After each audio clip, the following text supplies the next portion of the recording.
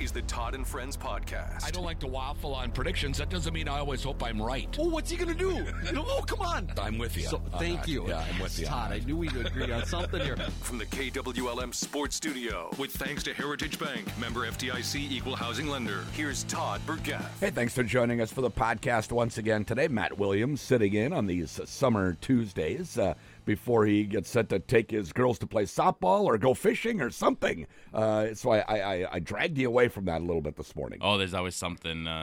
This week is basketball camp, so it's kind of the big candy camp. We used to call it candy camp. I think it's called Little Ballers Camp or something now. But okay. And they're having the new gym in the Civic Center, which is nice. But yeah, so that's what the girls are up to this week. And the oldest girl is in lifting, so trying to get her to lifting at 9 and basketball camp at 10. And, you know, parents out there can relate. It's a taxi service, it feels like at times right now. So, hey, you know, you mentioned the new gym over there at the Civic Center. There's lots of new facilities over the last few years with that local option sales tax money.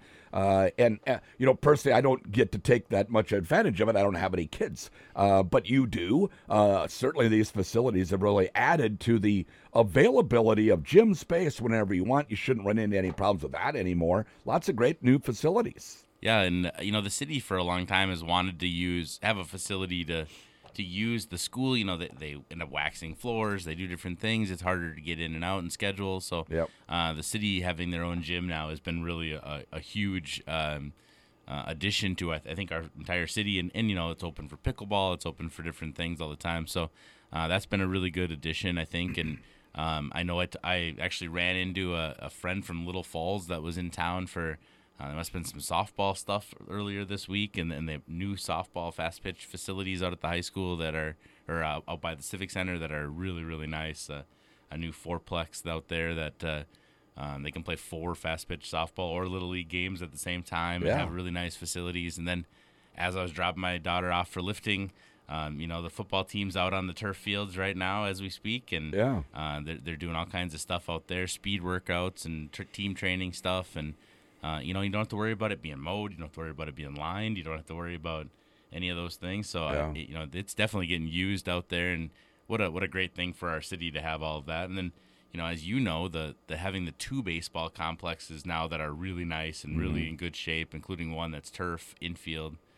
What an advantage that's been to the baseball community as well this summer. What would they have done this spring without that? The high school team played almost the entire home schedule over on the field at the Clem, they call it there, instead of over at the Bill. I like to call it Bill Taunton, just because of it was kind of wet at the wrong times for baseball this year. So that was a blessing to have that available. I think Coach DeBoer actually prefers playing on the turf infield. You know, it just. You know, you get really true hops, and you know what you're going to expect. I said when I was doing a couple of the games, play-by-play, sliding on that stuff's got to be not fun, though. I can't imagine. Cause, on the turf? Yeah. I know, you know, I don't know. I've never done it, obviously. Yeah, me neither. I've never tried it. It just feels like it would be odd and maybe hurt a little bit. But I even was amazed that, and you, a former pitcher, that even the mound is turf, which is odd. They built a bunch of extra stuff in it, so it feels soft. But got to be strange. It would be different. It'd take a little bit of getting used to. I think it'd be all right. You know, it's not that soft to slide in dirt either. That's you know, true. so That's true. Gravel. I know. I woke up, or I didn't wake up. I got up from sliding with a couple of raspberries back in the day off just the dirt and grass. So you know, probably there's abrasiveness to either surface, I would guess. But all the facilities that we have here, it's really continues to make. You know, Wilmer, a regional hub. People come here to do all sorts of things, and those new athletic facilities that we have, it certainly just adds to that. Yeah, and, you know, I think people sometimes are, you know, they look at it and they say, wow, that's a lot. Do you need all that, this X, Y, Z? But, you know, a lot of it is it brings people to the community as well. And so if you ever try to go out to eat at the Green Mill in the middle of the winter and there's a hockey tournament in town, it's packed. Yeah. Right, and those people are all staying at the hotel, and they're all spending money in our community. And now we're doing that. Now we have the facilities to do that with baseball in the summer, softball all summer long. You know, and then eventually, I think we'll be able to host some bigger basketball tournaments. You know, you and I have talked about summer basketball a lot. That's my love, you know, in basketball. Yep. These breakdown tournaments are happening all over the state of Minnesota. They won't come to your school unless you have air conditioning. And, the main gym at the high school is not air conditioned, so they've never been willing to come here. But now if we could, use one of the West Gym, maybe the Civic Center Gym, and maybe Lakeland Gym, maybe they would come to Wilmer, and that can be a moneymaker for your program, but it also just brings people to the community, which is what you're wanting. Now, I will say this, that I used to call it the Big Red Hot Gym back in the day. But once the new gyms were added onto it, just the other side of it, I thought it got cooler. They didn't add air conditioning in the main gym, but having those other gyms attached so that wall was no longer the only wall to the outside, I think it is cooler these days. I think it is, and they've also done some work with the air exchangers that bring a new air in. They did it. They priced it out to air condition it when they added the new addition. They were hoping to be able to do that, and the bids just came in incredibly high. Wow. But they were able to do some work with the air exchanging system, and I think it's just drawing more air in, which makes it cooler automatically in there. But last week or whenever it was 90 degrees, you wouldn't have wanted to be in there. The air exchangers wouldn't have kept up. No, that's for sure. Are you helping out a little bit this summer at all? No, I'm really not. Other than coaching my own kids at Pepsi League on Wednesday nights in New London, league hours, run that program for a really long time. So that's just for girls basketball.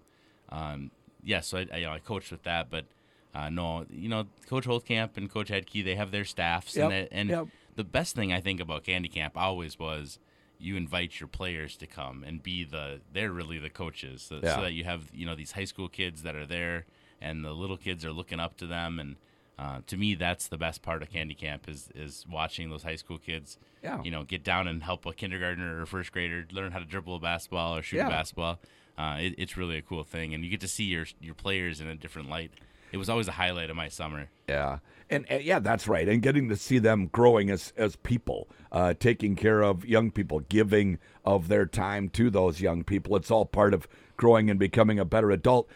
People think that athletes, as you play sports going through high school, that it's just all about the fun and the athleticism of it. It's about making people better human beings, being part of a team and being coached and willing to take that coaching. It's just growing them into better people. Yeah, and it's you're preparing them for their futures, obviously, and maybe even a job. Maybe they realize they like working with little kids, or they really like being around people. One of my former players, Jake Evans, just took a job as a FIA teacher in Wilmer, starting next year, and he I could see it already when he was a 10th grader and he was working at these candy camps. That this is a young man who should work with kids. Yeah, and he loved it, and now. Coming to town, he's going to be awesome in the district and do a great job teaching our young ones and helping them how to play and get along and all those things. So there's so many advantages to putting kids in situations like that. And kids are busy. If you're a high school athlete right now, you have to lift, you have to have summer workouts. And now all of a sudden we're expecting you to be helping little kids out. And I mean, how do you have a job? How do you go out to the lake? All those things you really take it for granted sometimes, but. What an advantage, or what a cool thing it is to see those kids, those high school athletes working with our little kids. And each team, not just basketball, but other sports as well, have things to keep your game sharp in the off season. We're always proponents of playing multiple sports, that just compete as much as you can and put yourself in position at the end of games to win or lose a game. The more experience you have at that, the better you're going to get at that. So there's certainly things to do. We want kids to play multiple sports, and yet at the same time, everybody needs a little summertime, right, to keep their you mentioned the footballers are up there right now getting in some summer work before camp begins in the first week of August or whatever it is for the high school teams. So, everybody needs a little time in the summer, so the kids of teenage years are busy. Yeah, and the high school league, implemented a week off, a mandatory week off. We just got done with that week. So the week around the 4th of July, there's nothing. You can't go lift. You can't go nothing. Good. So there's at least 1 week. Yes. And I was a proponent, other states will do it where all the fall sports get 2 weeks or 3 weeks. All the winter sports get 2 or 3 weeks, and they kind of split it up. I was kind of a proponent of that when I was a head coach. I pushed for that a little bit, but it hasn't been passed at this point. But in Wilmer, I would say for the most part, our coaches do a good job of working with each other. Yeah. When I was the head coach, Coach Conold and I would send messages back and forth. Okay, when's your camp? When's your camp? Yeah. What times are you doing things? How can I, fit into that too? And here's what I would like. Here are the weeks that I would like you to not to do anything if possible. I really want to be intensive this week or that week. And so there's a lot of that happens and goes on. I think there's a volleyball camp happening at the high school right now this week too. So I'm sure there's some conversations that are happening between all those coaches that work together, because you don't want to overwhelm kids and you don't want to overburden them, and you do want them to play multiple sports. There's so many advantages to that, and health-wise, and just getting different coaching and different teammates and all those different skills you've talked about as far as why sports matter. It matters when you get a different variety of different influences. That makes a difference too. Those are some of what they call soft skills for when kids are out in the workforce or whatever. Just that ability to communicate with other people and get something done. And they need that because, honestly, this young generation coming up now kind of had some of their very formative years just disrupted by the pandemic and the government reaction to the pandemic. And it kind of set some of them back. I keep seeing some things where, business owners and corporations are saying that they are having their young people kind of take some classes and so forth and get more involved in developing some of those interpersonal skills that were, really disrupted for about 2.5, almost 3 years. Yeah, soft skills. I mean, Yep. you just talk about it. It's, it's that ability to relate to people. Mm-hmm. And there was a book published a number of years ago called Top 20 Teens, and it talked about, we'd like to measure kids' IQ, but that they referred to something called the EQ. And the EQ is your emotional quotient. Can you relate to people? Can you get along with them? And this book claimed that to really be successful, you take your IQ times your EQ. Mm-hmm. So if you're 10 on an IQ, incredibly intelligent, but you can't relate to anybody, maybe you're a 2 or a 3, 20, 30. If you're a average, a little bit above average intelligence, but you're really good at people, 7 times 9, let's say. 6, you see what I'm saying? So, and I 100% agree with that. I think that's where those soft skills come in. You have to be able to relate to people, to listen to them, to respond to them. And sports does that. It does it with coaches. It does it with teammates. It does it with parents even. I mean, sports is one of those ways where you are forced to find a way to relate to the people around you. And have some conflict resolution skills, because there's always things that come up, not just during a game, but in practice, in interacting with teammates away from practice or games where there's not a ball involved, and you may have, maybe you're trying to date the same gal, and guys get into it with one another about that, and being able to work through that, and all that is part of being part of a team. Or coach didn't play you enough, or you came home and your parent was mad because you didn't do this right, or you see all those different conflicts that come up, and you have to figure out how to deal with them, and you have to figure out how to, how are you going to dig deeper when things don't go well? Because sports are all about things not going well, as right. And nothing goes perfect when you're on a field, and it adds a level of randomness to your life that some kids don't ever get, and so it's. You go home after school and turn on the Xbox. It's not very random, right? Yeah. You go home or you get after school, you go to practice, and your coach yells at you because something that you did. Okay, now I just introduced some randomness in my life, and I have to figure out what I'm going to do with it. And that's what a job looks like. That's what your job looks like. That's what my job looks like. And so you're talking about corporations and whatnot wanting to see kids be able to do that. That's part of that, right? Yeah. Is when things don't go the way you planned them, or when I give you a project that isn't what you expected, what are you going to do? Yeah. And how are you going to react? Right. And finding that out and doing those type of things is certainly important. So we've talked about all the athletic things that are available for kids here in the summer. I always hear about something called the summer slide because of how American education is set up. We want kids to have to be kids in the summer and enjoy that. But 3 months without formalized education does create a slide back. It takes a little time to catch up again in the fall. How do you mitigate that as much as you can in the summer for your kids? Yeah, for my own kids, we have mandatory, reading time. We're going to spend 20, 30 minutes a day reading a book. We have rules as far as screen time and some of those things, and I think that matters. But you know what? I don't want to control every minute of my kids' lives either. Yep. So, Yep. you know, I want them to go outside and play, and I want them to, you know, just play Legos in the basement or whatever that is. So, I think some of it's just, you know, putting them in situations where they have to think for themselves, signing them up for some basketball camps and things like that. You know, for us, it's just reading as much as you can read. I think the less that slide happens. Although I think my kids need school. I caught them doing some weird stuff with math the other day. Anyway, but it's tough, you know. And as a teacher, just looking at it, you know, when my kids walk into the room, I know that it's going to take them a few weeks to get into the routine of school. Yep. And whether that's academically and what they know, or just the you know, mechanizations of school, of getting up in the morning and showing up and being somewhere on time and being responsible, it's not going to just automatically flip the switch and be there. It's going to take a little time. Yeah, that's for sure. So have fun as summer kids, but do a little reading. That's not going to hurt you any. Yeah, I think, you know, if I could go off on this, Todd, but a little bit of reading, the studies are out there that you do a little bit of reading and helps your vocabulary, helps your grammar, it helps your everything. Yeah. Everything goes back to reading. And your imagination. But I'm an English teacher, so I'm going to say that, you know. That's right. Yeah.